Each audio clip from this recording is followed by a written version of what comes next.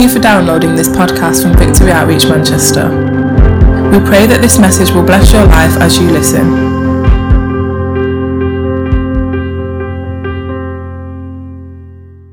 Praise the Lord. Amen. We've had a great weekend so far. It's good to see so many faces here and also those watching online. And just before you're seated, we're going to get into this message today. Just turn around, look at someone, greet them. Just say something, in your own language. We've got all different languages.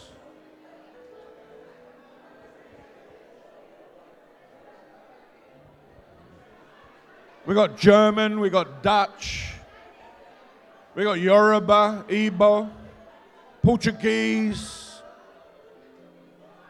Spanish, Tree, come on somebody, Shona, Scottish, glory to God. Amen. Please take your seats. How many of you are blessed by the worship this weekend? And even though they're led by the Spirit of God, they still put in a lot of work behind the scenes, a lot of practice, a lot of prayer. Amen. Pastor Anthony, getting them all to do their harmonies and, making sure they're all holy. Hallelujah. You could win a Brit Award, but we wouldn't let you get up here and worship if you were unholy. Because God would deal with that. John chapter 4, verse 39 through 42. This is the second part of the encounter message with the woman at the well. There's going to be one more after this, and then we're going to just launch into the rest of this year. But this is the second part. Encounter at the well. We saw that there was a woman at the well, and in Samaria, she met Jesus, she encountered him, and her life was transformed. That's generally what happens when you meet Jesus. How many of you have ever had an encounter with the living God? You've had an encounter with the one who is above everyone else, the name above every name, the one that met you in the mess and gave you a message. Come on, somebody. That's helped you in a test, so you have a testimony, right? And powerful stuff happened. She went back into her village, into her town, and she started to testify. Come and meet a man who told me everything I ever did. And then we move on in verse 39. It says, many Samaritans from the village believed in Jesus because the woman had said, he told me everything I ever did. Powerful. When they came out to see him, they begged him to stay in their village. So he stayed for 2 days, long enough for many more to hear his message and believe. Then they said to the woman, now we believe. Not just because of what you told us. In some translations it says, not just because of your testimony. Now we believe because we have heard him ourselves. Now we know, not now we think, not now we kind of believe because you said. It's not secondhand here. Now we know that he is indeed the Savior of the world. What a powerful transformation that was taking place. And this is a powerful example of what happens when someone encounters Jesus and takes ownership of the experience. Some of you know there ain't no second-hand anointings that make any difference. There's a portion of scripture in the book of Acts where there were some dudes called the sons of Sceva. Come on now. In our terminology today, the sons of Schema. Hallelujah. Some sort of scheming dude. And they were his sons. And they were like, exorcists. They had this little racket going where they were going around and trying to, get people to feel better about themselves, probably. And sometimes they were casting out demons, so it was said. And they came to this one place and they said, because of the the God of Paul, and because of the God of, someone else's anointing, we cast you out. In the name of, Jesus, who Paul of Nazareth, Paul of Tarsus knows, all that stuff. In the name of Pastor James, in the name of Pastor Anthony, we lift up our worship before you. And you know the story, what happened? Spirit said, shut up. Who are you? Who are you? Paul I know. Jesus I know. Who are you? You can't go on someone else's anointing. You can't live a life of freedom based upon your pastor's anointing, or the person who discipled you's anointing, or someone else in the church's anointing, or your parents' anointing. There has to be an ownership. There has to be a taking a hold of that thing for yourself. You ain't going to get set free of drugs and stay free of drugs if you're under your director's anointing or someone else's anointing.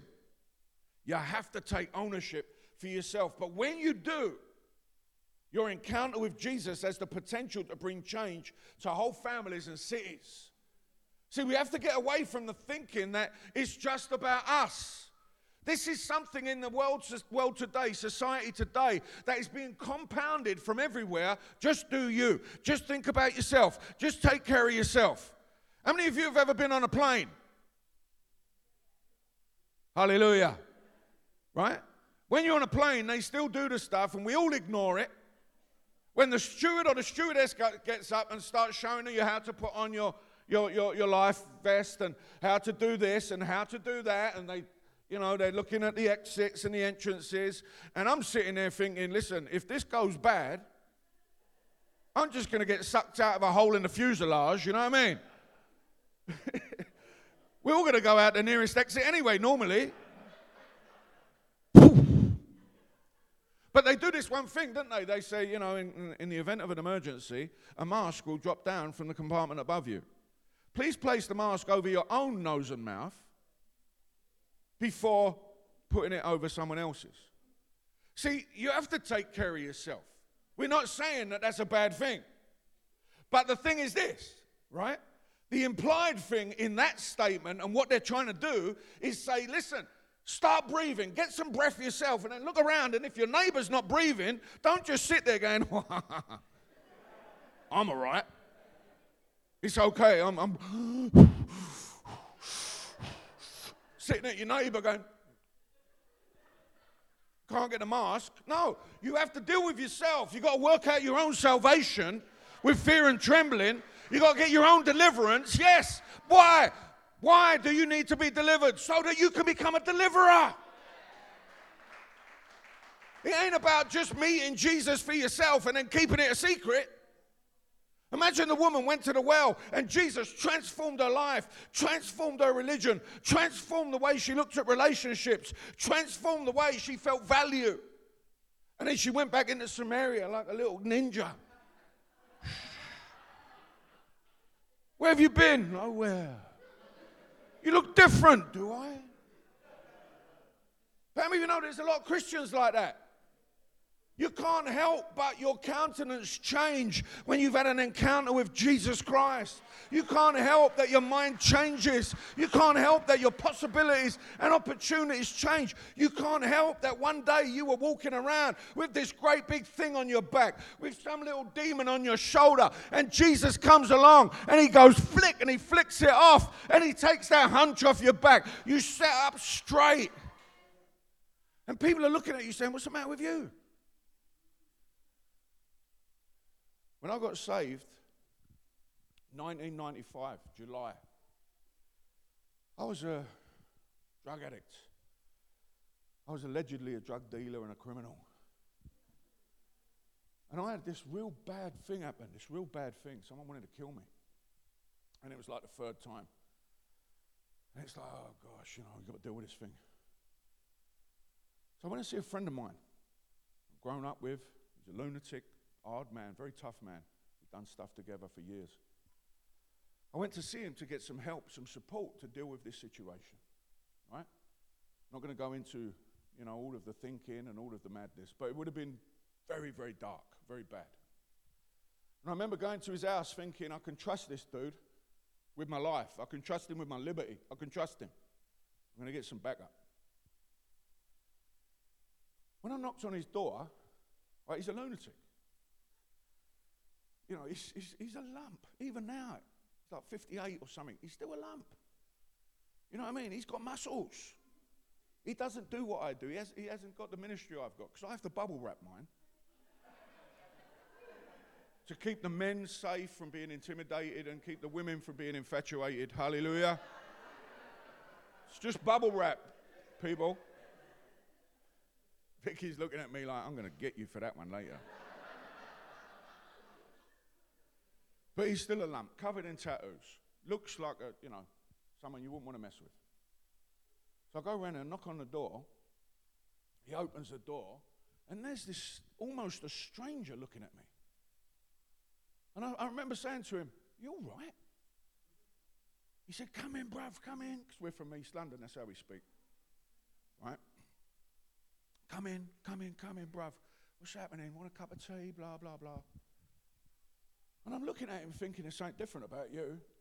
You must be, you're out your nut. You've taken some drug. You're on ecstasy. Why are you doing ecstasy? I was thinking, why are you doing ecstasy in your house? On your own. Because, at that time, that drug was like the happy party drug. Dong, dong, dong, dong, dong, dong. You'd be dancing all night, hugging people. You know what I mean? Then the clubs back in the day where the ecstasy was all mad. And I thought he'd done an E in his house. You must be desperate, dude. What are you doing? Putting the music on. I can imagine him in his house just putting the music on, sweating. But he had this countenance. He had this glow over him. He had this happiness, this carefree look that was different to the frowning kind of, serious, guarded look that we all used to carry when we were out in the world and we didn't really know it. Something was different. And I said to him, "What's the matter with you? What's happened to you? What are you taking?" And he said, "Bruv," he said, "I've become a Christian." He said, "Jesus has touched my life and changed my life. Jesus saved me and set me free." He was going to kill himself in a psychiatric hospital after having a breakdown. And he was about to kill himself. And he was sitting there pondering what to do, wrestling. And there was, in the little table, was a little Gideon's New Testament. And he opened it and he read it. And he said, "I was there for hours just reading this thing. It was just hitting me in the face. It was taking darkness off me. It was making a sense out of my messed up thinking." He said, "And I gave my life to Jesus Christ."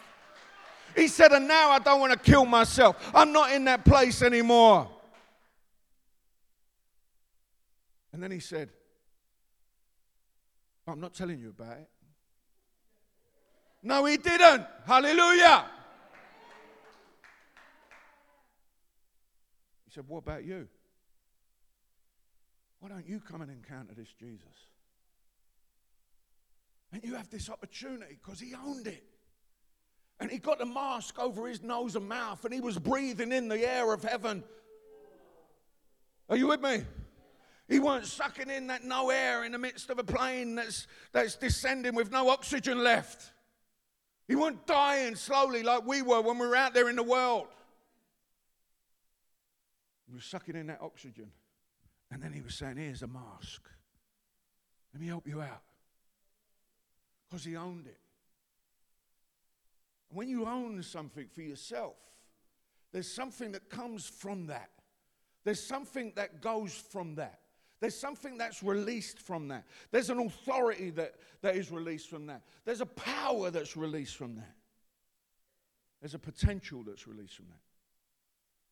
So the story here continues on from that woman's encounter at the well in Sychar. Nothing in the Bible is there by chance. The names, the dates, the timelines, everything. Even the weird stuff is there for a reason. If it's weird, you probably need to study it more. If it don't make sense, you probably need to dig into it because it's really deep and it's going to change your life. If you think it's contradictory, and some people say the Bible contradicts itself, I dare you to prove that. Many people have, and what it does is it just ends up backing something else up. Sychar was a place that symbolized deception, excess, and a desire to lose oneself in forgetfulness. Because how many of you know when life is empty, when life is meaningless, when life, when you've tried it, touched it, tasted it, smoked it, snorted it, licked it, watched it, slept with it, you've done all that stuff, and you're still left empty. When you're still left with a hunger for something that you're not satisfied, when you're still left empty, then the only thing that you can do is try to forget. Try to numb yourself out, right? And that's why people do drugs. They do drugs because they're not attached to the living God. They drink because they want to forget. They have multiple relationships because they've got a hunger that's not satisfied. They do all of these things because there is this insatiable thing, this urge, this need inside of us that don't get met. And so they forget. They numb.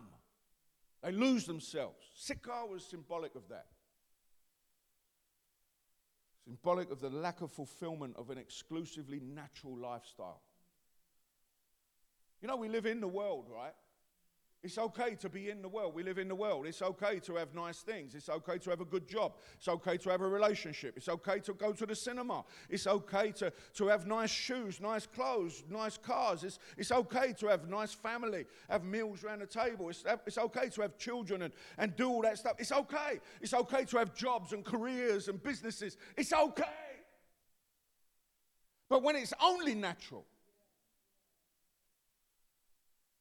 you're never going to have enough money. You're never going to have enough shoes. Your car's never going to be good enough. Your house is never going to be big enough. Your business is never going to be successful enough. Your looks are never going to be good enough. Your lips are never going to be big enough. Your hair's never going to be straight enough. Your nails are never going to be long enough. Come on, somebody. Right? Your wrinkles are too big. You know what I mean? So people deal with their wrinkles until they can't even smile anymore. Right? It's never going to be enough if it's entirely natural.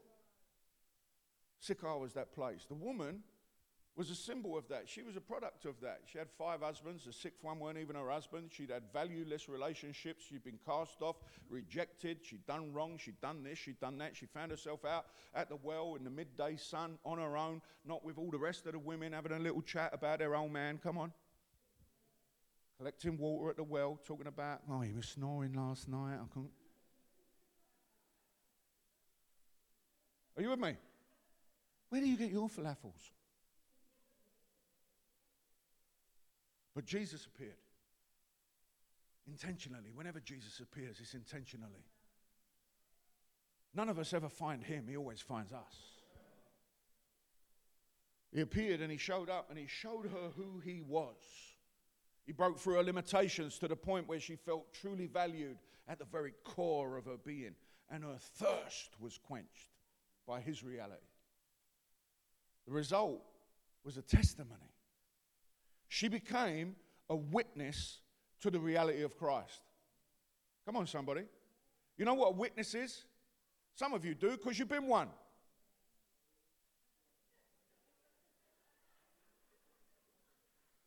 Some of you have intimidated some.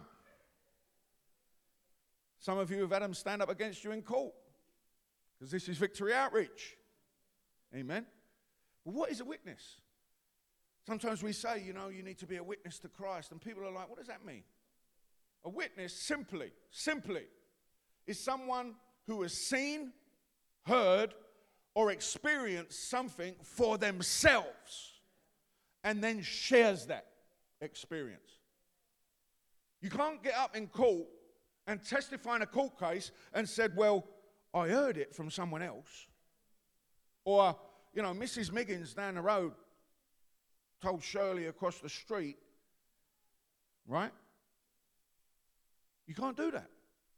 You're like, no, it's got to be you. It's got to be owned. You have to own it. It's got to be you. You have to experience it. You have to heard it. It's first-hand testimony. Are you with me? It's not hearsay.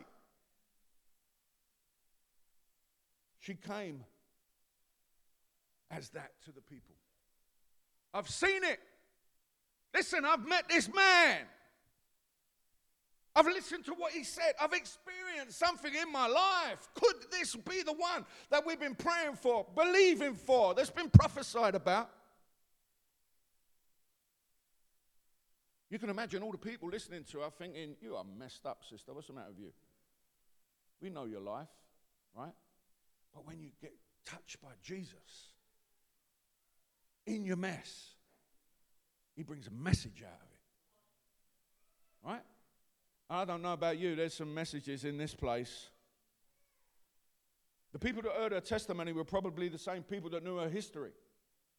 Sometimes that's difficult. Your mum and dad know you like they know, like no one else knows you. They know you've messed up. They can tell when you lie. Come on, somebody. I remember my mum, when I got saved, it took her about 6 years to believe that it was real.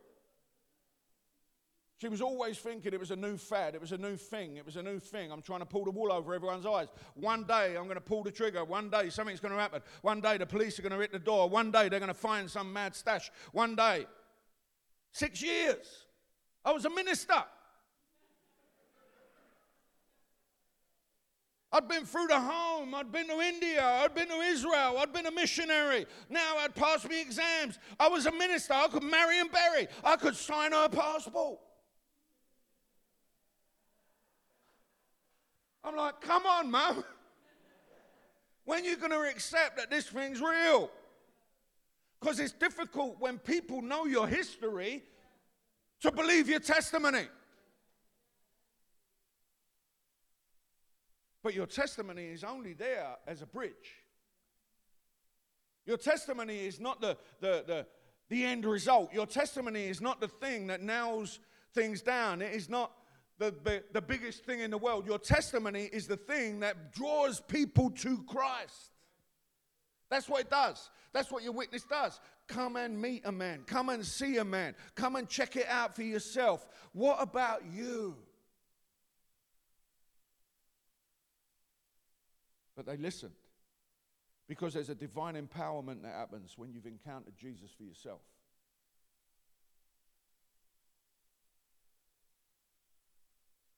God adds his super to our natural. And it breaks in pieces the things that wrap us up and twist our hearts and minds to keep us firmly locked into this world system. There's power in it.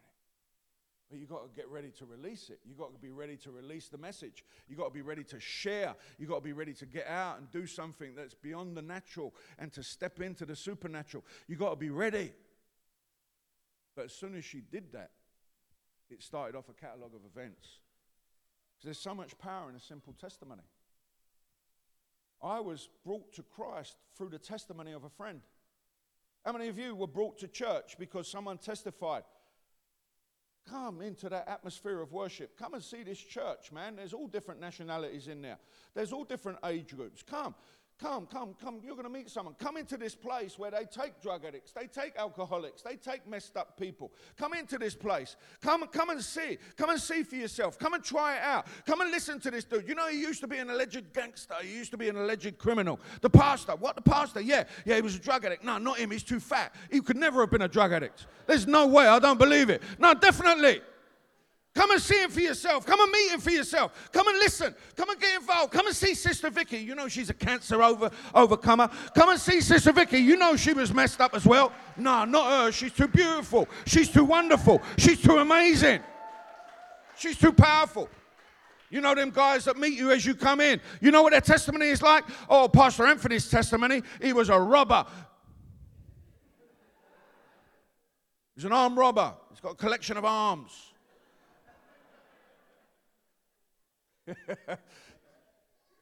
Come and see these people. Come and meet these men in the home. Come and meet these women in the home. A testimony. Come and try out Jesus for yourself. It might not even be come to church. It might be in your house. It might be in your workplace. Listen, what's the matter with you? What's changed with you? Why do you look like that? Why don't you curse?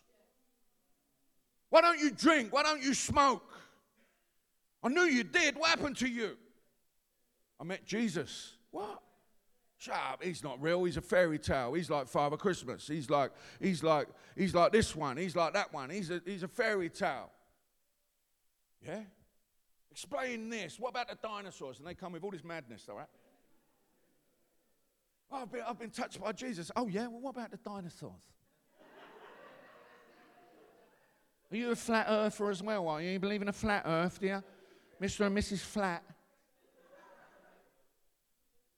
Don't know what you're talking to me about that stuff. You live in a flat.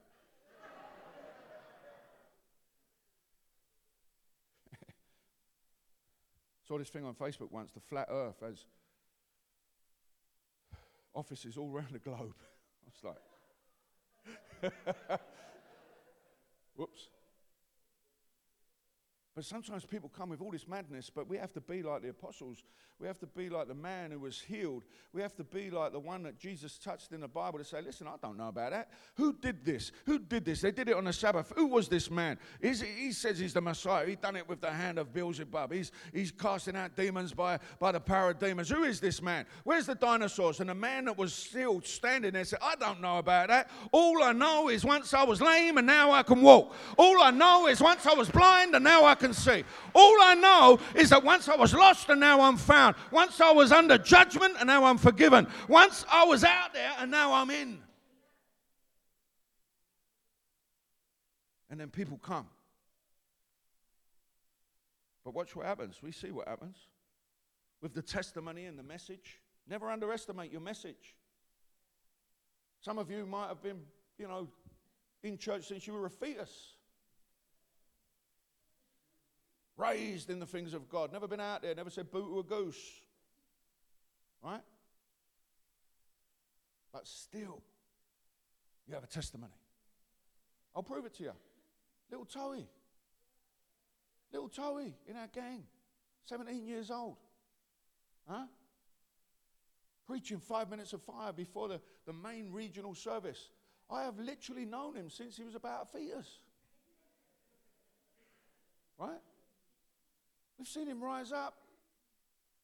My son's best friend. Growing up in church.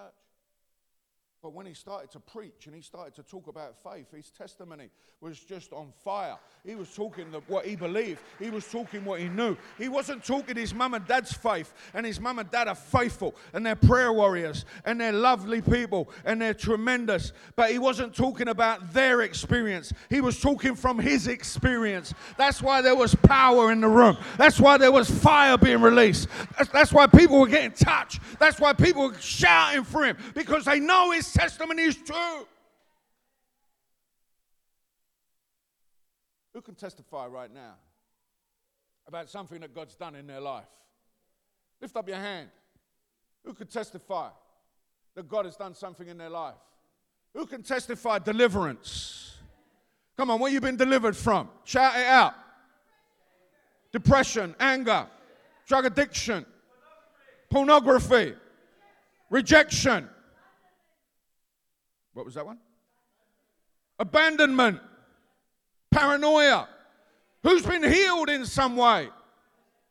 Shout out where you've been healed from. Hep C. HIV. Come on, somebody. That's a powerful one. We have 2 people in this place today that were HIV positive with all of the signs, with all of the stuff, with all of the madness, with all of the stigma. But now both of them are non-detectable, undetectable.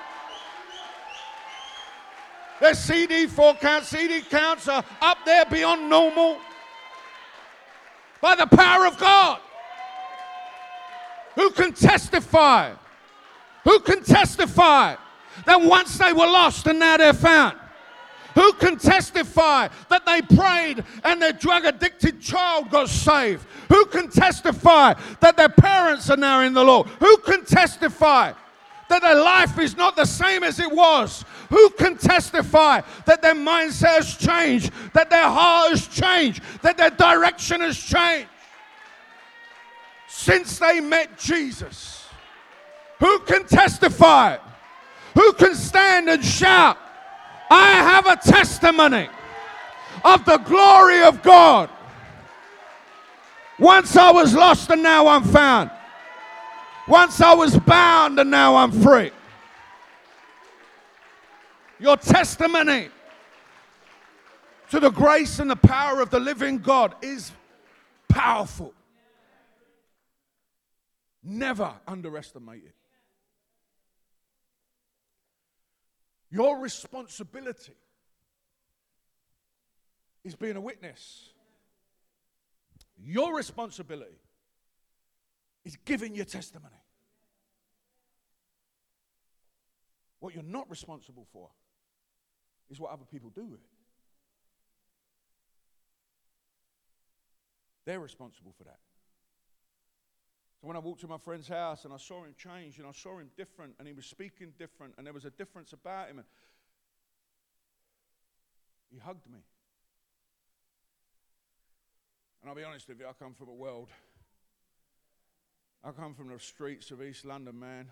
You know what I mean? We're not going around in pubs and bars and clubs and on the street corners hugging each other. Very often. You know what I mean? Unless we're at a football match and West Ham have won, I'll hug anyone then. But he hugged me. I thought, this is different. What's happened? I've met Jesus. What about you? See, there comes a moment in life, there comes a time and a place where you can't rely now on someone else's touch, someone else's experience, someone else's anointing. There comes a time as a child when you've grown up with godly parents that you have to make a decision for yourself. Just because they got baptized, don't mean to say you got wet. Right? Just because they got delivered, don't mean to say that the same power of God that was in them is in you. You have to make a choice. You have to make a decision. All you have to do is give an invitation. That's the first thing I want you to write down or think about. Your testimony is an invitation to meet Jesus. An invitation is something that contains information about your experience, but what God really uses it for is to get them to the real encounter. That's what an invitation does. When you invite someone to church, you invite someone to a party, you invite someone to go somewhere, it's an opportunity for them to involve themselves, to engage, to turn up, to experience it for themselves. And that's what happened when the woman testified. You have to understand that your life is an invitation. It's either going to be an invitation or it's going to be a vaccine against it. Come on, somebody. Someone said, how comes more people are not Christians today? How comes more people don't go to church? And someone said, because two reasons. They either haven't met a Christian or they have. Come on now.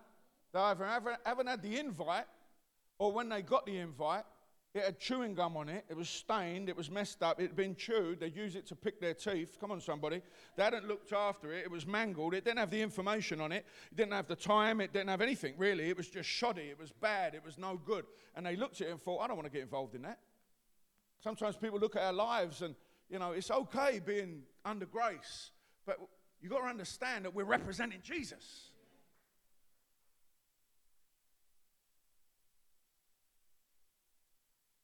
Is your life an invitation to others? Do they know that something has happened to you since you met Jesus? I told the story Friday night about our neighbours when we first got married in Woodbury Downs Estate in Hackney. Woodbury Downs Estate. It was like a NATO protectorate. It was horrible. Filthy, gang-ridden, messed up. Now, I was talking to Pastor Dave from London the other day. They've gentrified it. He said they're looking at a building in there next to the lake. I'm like, lake? I remember a giant puddle in the car park that the three-legged dogs used to drink from. But we invited them, our neighbours across the way. I remember them. Came to church, we prayed for them, prayed for their off-key son and their broken daughter.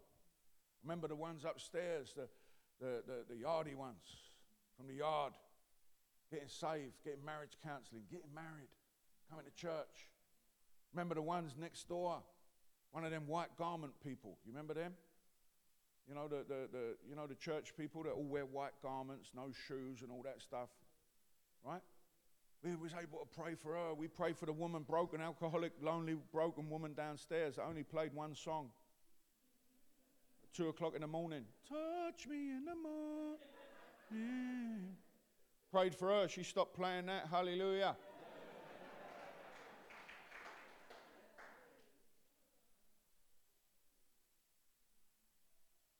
Studies tell us that the majority of people who receive an invitation will respond if it's positive.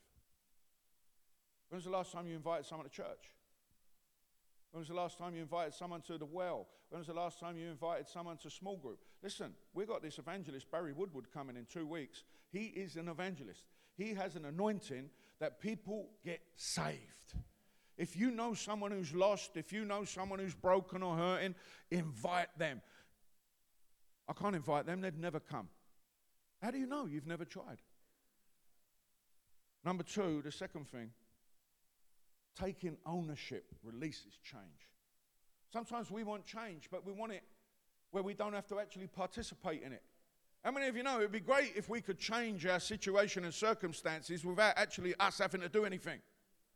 That we would take a magic bullet or a magic pill or someone would wave a magic wand. The amount of people I've had come to us and ask us for prayer for their addiction, and we'll pray for them, and they'll get touched by God, but then they've got to go away and stop taking drugs. Are you with me? Stop taking drugs then. You're an addict because you take drugs regularly. I'll pray for you that you can get I'm going to do it, hallelujah, I feel good, I feel like I can. But then you've got to go away and face the drug. Deal with it. People ask me to pray for their promotion at work.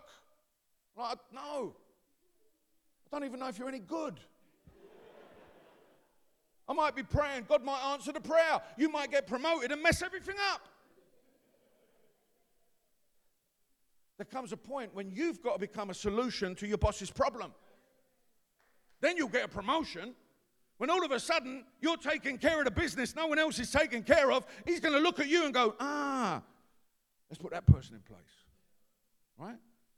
So there comes a point when taking ownership is what it's going to take to release the change that you want to see come. One of the biggest causes of frustration in life comes about because people don't take ownership of the opportunities that present themselves. And then there's frustration. Well, I haven't got this, I haven't got that, I haven't got the right job, I haven't got the right spouse. You ain't even single yet, man. You want to get married, you still got Smacky Jackie and Scary Mary and you know, Bill the Badger and Six-Pack Stephen and, you know. I think Stephen's got a six-pack. Huh? Gigolo James or, you know, you still got someone, you still got all these numbers. Come on, somebody. You still got all these numbers. You still got all this. Get rid of that stuff. Be single. Be focused. Be focused on your calling.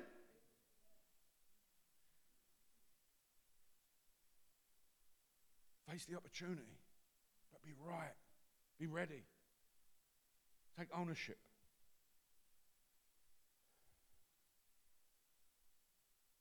Problems come when everybody thinks somebody else should do what needs to be done. And then nobody does what needs to be done, so nothing gets done. Because people don't take ownership. They want to delegate. They think they're delegating things. No, you're abdicating things. This is your job, man. You do it. Oh, I'm getting other people to do it. No. You need to do it. Take ownership. This is your salvation. This is your calling. God's going to call you to account one day for what you did with what he gave you. It's okay to complain. It's okay to moan about relationships and environments, but are you willing to do something to change them? What are you going to do? It's always easy to cast the blame, right? This church, that person, this leader, her, him, she, they. What about you?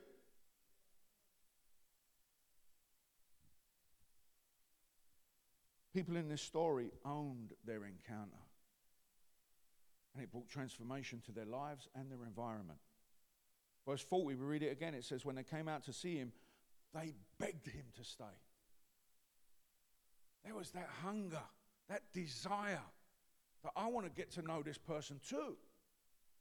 I don't know about you, but when I was in the men's home, I was in the Victory Home in London back in 1996. I was in there, I graduated. When I went in, there were 18 men in that place. 18, from all different backgrounds. Some of them I knew. Some of them we had beef with in the day. It was looking at it. Some of them came and went. Some of them went and took someone else. Some of them wanted to justify how they were smoking on the sly. Because you're not allowed to smoke in our homes. You know what people would do? Because we're like total abstinence. Don't smoke because it's an addiction. You know, you're trying to get rid of crack cocaine and heroin addiction and alcohol. Don't smoke. It's like the piercing bit of the dagger of addiction that goes in. Don't smoke. So you know what people would do? Sometimes we'd be walking down the shops and you see someone get down to tie up his laces. And he was wearing loafers. Come on, somebody. And he was tying up his laces right next to a cigarette butt. And he'd pick the cigarette butt up and stick it in his sock. And then he'd go away and you'd see him sneaking away somewhere, trying out the back or something. And they'd have this little sneaky smoke of this butt and they'd come back in like, how I'll beat the system. Dude, you just picked up a cigarette butt that someone spat out of their mouth, who could have had herpes, who could have had bad breath. You don't know where that was from. They spat it out on the floor that rats have probably run across. Still got lipstick on it, dude. And there you are thinking you've beat God and you've beat the system. You're so clever. It boggles the mind. It boggles the mind.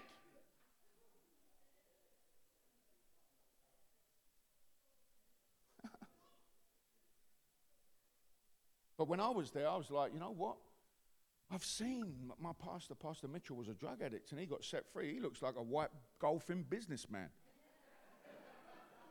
These other dudes in front of me, this dude, the big lump with a big moustache, was not even an alleged Mexican mafia assassin. There was some other dude that was this, some other gang leader, some other bod that was on gear for 10 years. Someone else who'd been on crack, someone else was this. And they were loving God. They were living for God. They were living right. And I'm like, you go and suck on your little cigarette butt. Your sausage. Jesus, if you can do for me what you did for them, then I want to get to know you for myself. You did it for them, and that's good, but I want you to do it for me. I need you to do this for me. The pastors have this story. Different people have these testimonies. But what about me?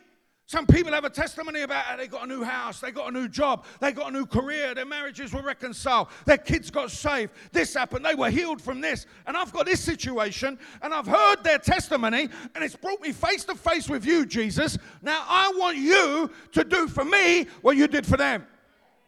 That's what the men did. That's what the people did. They came and they begged him. They begged him. That's not passive. That's aggressive language. Are you with me? That's humble language. It's not like stay if you want. I'm not sure, but it's like you better stay, otherwise I ain't doing it. If you don't go with us, we ain't going. It's that type of language. Are you with me? And what happened was Jesus was like, yeah, I found someone. I found a group of people that have a little bit of hunger, that have a little bit of faith. I found people that when I said reach out your hand, they gave me the withered one. I can heal that. I've found people that are open with their brokenness. They know they haven't got it together. They can't fix their own wounds. They're not healing their own selves. They can't feel their own need. I've found some people, and we can do some work here with these people. And he said, you know what it says? It said that he stayed with them for 2 days. Check it out. Have you ever wondered what was happening in them 2 days? When Jesus has turned up. And they're sitting at his feet and he's telling them stories, and just his aura and his grace and his ability to just minister to every single people, to change atmospheres. I wonder if any of them got healed. I wonder if any of them got delivered. I wonder if any of them, their minds changed, their lives changed. One day we're going to meet them in eternity. Imagine that one day you're going to be in eternity with your glorified body that you no longer need to bubble wrap. And you're there and you're walking along and you start talking to this really, really interesting dude. And you say, where are you from? He says, I was there in Sychar. I was there in Samaria. I was there when the woman come back and started to testify. She's over there, by the way. It was because of her testimony that I came and I begged Jesus to stay in the village. And you know what? He stayed with us 2 days, man. And I got to hear him. I got to know him. I got to be around him. And it became real to me. And there came a point when I didn't believe anymore just because of a second-hand experience. But I believe because my life was changed. My heart was warmed. My mind was blown.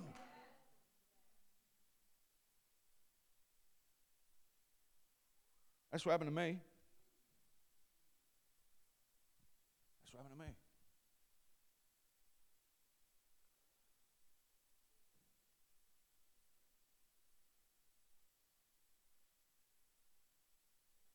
Work out your own salvation with fear and trembling. Philippians says that. Obeying God with deep reverence and fear. For God is working in you, giving you the desire and the power to do what pleases Him. Then there's a result of that. There's a result of that. You've got the mask over your nose and mouth. You're breathing in some oxygen. There's a result of that. You help someone else out. But watch what he says. He says in verse 14 of Philippians chapter 2, do everything without complaining and arguing. Oh, we failed immediately. Come on, somebody. Some people can't do anything without moaning and complaining. Right? It's just a natural language. It's moaning and complaining. It just spits out of them. But he said, if you've been working out your own salvation, if it's a real thing, if you're owning it, if you're taking a look at your own sin, if you're dealing with your own brokenness, if you're knowing that there's a fixing that needs to happen and only God can do it, then you're not going to moan and complain about anyone else because you're worse than them. You realize that? I came to a point in my walk where I realized I'm worse than anyone else. I can't look down on them.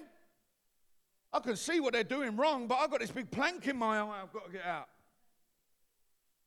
Do everything without complaining and arguing so that no one can criticize you. You lose credibility when all you do is blame everyone else. Because the person you're moaning to has to come to the realization at some stage that if you're moaning to them about other people, you're going to be moaning to other people about them. Because it's just in you to do it, man. You're just broken and messed up and twisted. Right? So one day people smell the coffee. That's why people like that never end up with any friends. Then he finishes with this. Live clean. Live clean. Innocent lives as children of God. Shining like bright lights in a world full of crooked and perverse people. In other words, own it. Become a true representative of Jesus. Don't just do this when someone is there checking on you. Do it because it's your life that's on the line. Do it because it's your testimony that needs to be guarded so that it will keep being able to invite other people to Jesus. Don't compromise. Don't lose credibility. Do it because God is in you, helping you to do it. They told the woman something amazing. They said, now we believe, not just because of what you told us, but because we have heard him ourselves. We owned it. It's mine. This church ain't just mine and Vicky's. This church is for everyone who says, this is mine. This church is a well of life. It's a center of community where people step up, meet with God, bring their families, set up camp, and then start digging their own wells, just like Isaac did. That's what you have to do. You have to own it. And when you own it, you start getting involved in it. Instead of pointing out all the things that are wrong, you say, how can I help? Instead of knowing that we can't do stuff because there's not enough money, you say, well, you know what, I haven't been giving. Let me start giving and become part of the solution. Or we haven't got enough people on manpower for the teams. You know what, I've got a bit of spare time. What can I do to help? Your language goes from this is wrong to how can I help? Your language goes when you own it for yourself to this is not good enough to how can I make it good enough? There's a shifting. And when that happens, When that happens, you realize that you're safe. You realize what salvation brings, and that begins to pour out of you and changes your environment. They responded to the woman's invitation. They turned up, they personalized the experience. And then number 3, last one. Worship team can come. Your response makes room for revival. Your response makes room for revival. I wonder if that woman and those Samaritans knew what their decisions to take ownership of their encounters with Jesus would enable in the future. Would you, look at me right now, would you, here's a question for you, would you, say who, me? Say who, me? Just checking that you're connected. Would you make different decisions if you had a better understanding of the consequences of your decisions, both good and bad? How many of you have made stupid decisions that you regret? Come on. How many of you have got some regret in your life? How many of you would rather live a life where you don't regret and try to forget what you've done, but you receive the fruit and the benefit and the blessing for what you've done? These people's decisions at that time, in that moment, over those couple of days, opened the door for an amazing move of God in their city. You've got to understand, man, if you mock God and take His grace and mercy for granted, you bring destruction on your own life. And you'll lose things that are good for your life. The law of reciprocity works across the board. But if you trust God with your life, if you obey His instructions, you'll gain those things that will bless your life. Things like character, credibility, and connections. A year went by after this encounter. Over a year. They're just getting about with their own business. Their lives have been changed. Their lives have been transformed. Their city is probably, experiencing a little bit of change, a little bit of shaking. Maybe they've kind of forgot the experience or hidden, because in that period after they encountered Jesus, Jesus was arrested, tried as a criminal, crucified, put in a grave, but then resurrected. All sorts of confusion goes on sometimes after we've had an encounter and owned it. Don't misunderstand. God's good and He'll take you through, but when you get saved, it ain't just going to be a bed of roses, right? There's going to be all sorts of things that come in to test the legality and the veracity and the truthfulness of what it is that you've owned. So be prepared for that, right? They went through that, but over a year went by.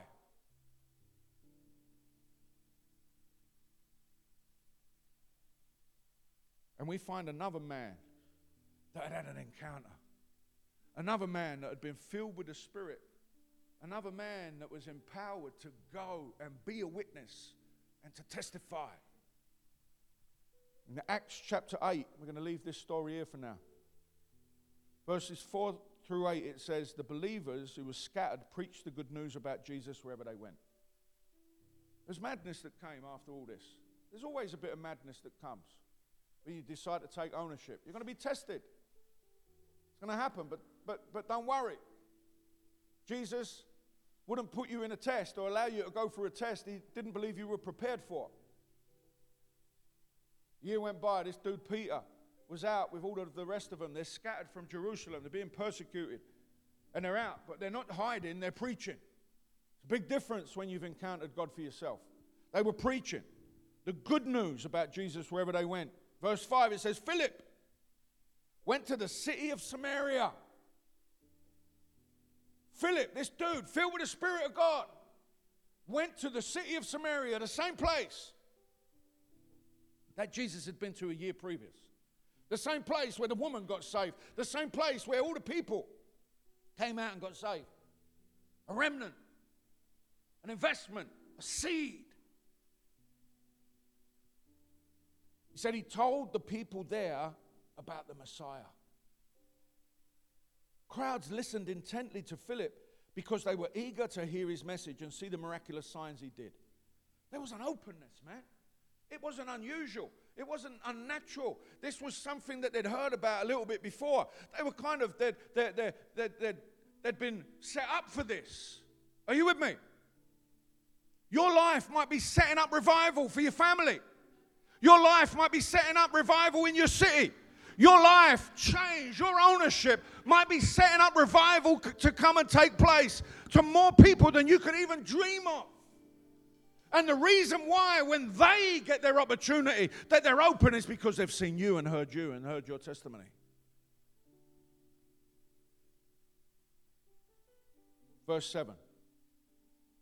Many evil spirits were cast out, screaming as they left their victims. Many drug addicts were saved in Glasgow because of John's testimony.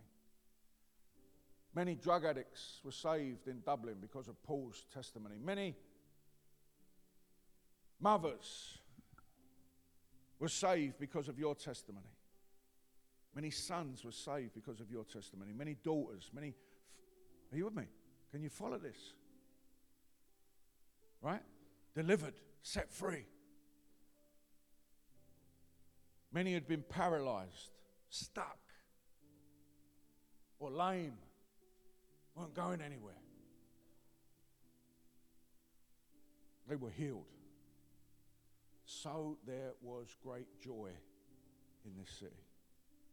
That place that was known for its compromise, its confusion, where a broken woman encountered Jesus at a well and got fixed. Where her testimony invited others to take ownership of his offer of salvation. That same place now experiences the power of God to release people from the darkness that had held them captive for years. That one encounter with Jesus that was responded to, that was owned, ended up seeing people get set free from demonic influence and physical healing was taking place. Would you stand with me right now? We're just going to pray, worship the Lord. This year is about that encounter. At the regionals, we put out a challenge to all the churches that in this year of 2023 that we're going to see expansion by 1,000 people in our churches. 1,000 people. 6 churches, 1,000 people. Can we do that? Can we see that? You think we can see that? 1,000 people. You think there's 80-odd thousand people go watch Man United? Are you with me? Surely 1,000 people to come to meet the Messiah. You know what it's going to take? It's going to take ownership. It ain't going to be about somebody's going to reach them. It's going to be about, here I am, Lord. Use my life.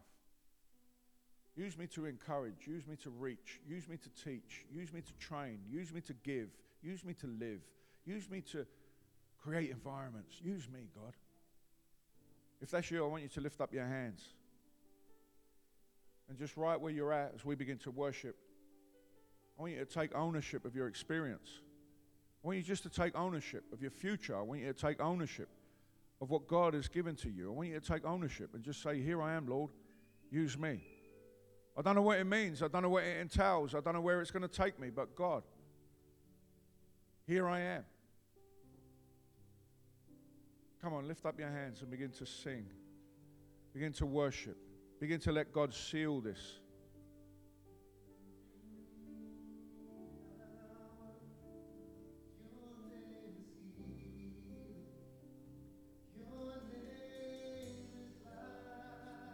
Spirit of God is going to whisper into your ears. I want you. I'm looking for you. Some of you need to get back in the game.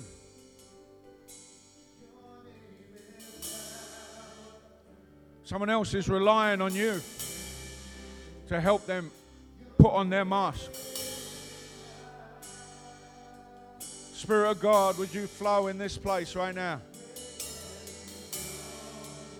Take ownership. Take ownership. We take ownership, oh God.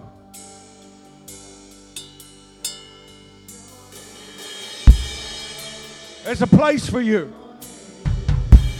It's empty without you. You're a pixel in the big picture, and when you're absent from that place, it's empty. God's going to use your life for His honor and His glory. He's going to use your testimony, whatever it is, your story. He's going to use it. If you want to respond to this message, just come out to this altar right now. Just lift up your hands and say, here I am, God. Come and make an altar before your God and say, here I am. I'm here in obedience. Use my life. May my life count in my city, in my nation. Victory Outreach Manchester is a family in the city, and we are here for you. Visit us every Sunday in person at the church building or live on Facebook and YouTube at 10 a.m. Go to our website vomanchester.org.uk for more information.